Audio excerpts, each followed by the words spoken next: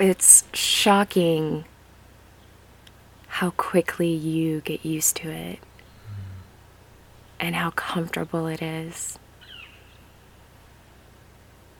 It really is so safe. Like you were telling me how safe it is, or not just how safe it is, but how people feel so safe and supported by the darkness. And I believed you, but there was a part of you that was like, are you sure? But it's true. It was so safe and comforting, and I really felt so held in every moment. It's the origin. The darkness is the origin of everything.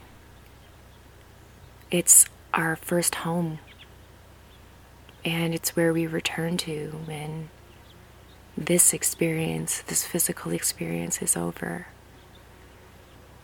And so I think that's what makes it feel safe, is the familiarity. I think that in our lives we get so disconnected from that, or we're taught to fear that darkness or that space of the unknown. But that space of the unknown it's where we were birthed. It's where we were grown and cultivated. It's where we were first nurtured and provided for and loved. I think that's what makes it feel so safe. I knew that not only was I doing it right, I knew that it looked good because it felt good. And even if it didn't look good, how it felt was what mattered. That was all that mattered. And that was the same thing with every other feeling.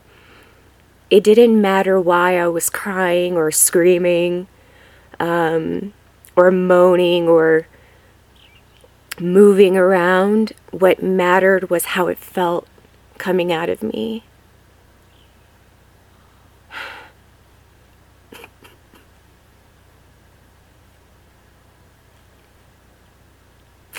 How I feel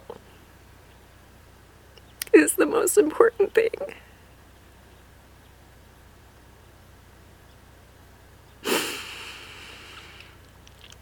And how I feel is so valid. And my feelings are so worthy of being not only felt but expressed and moved through me.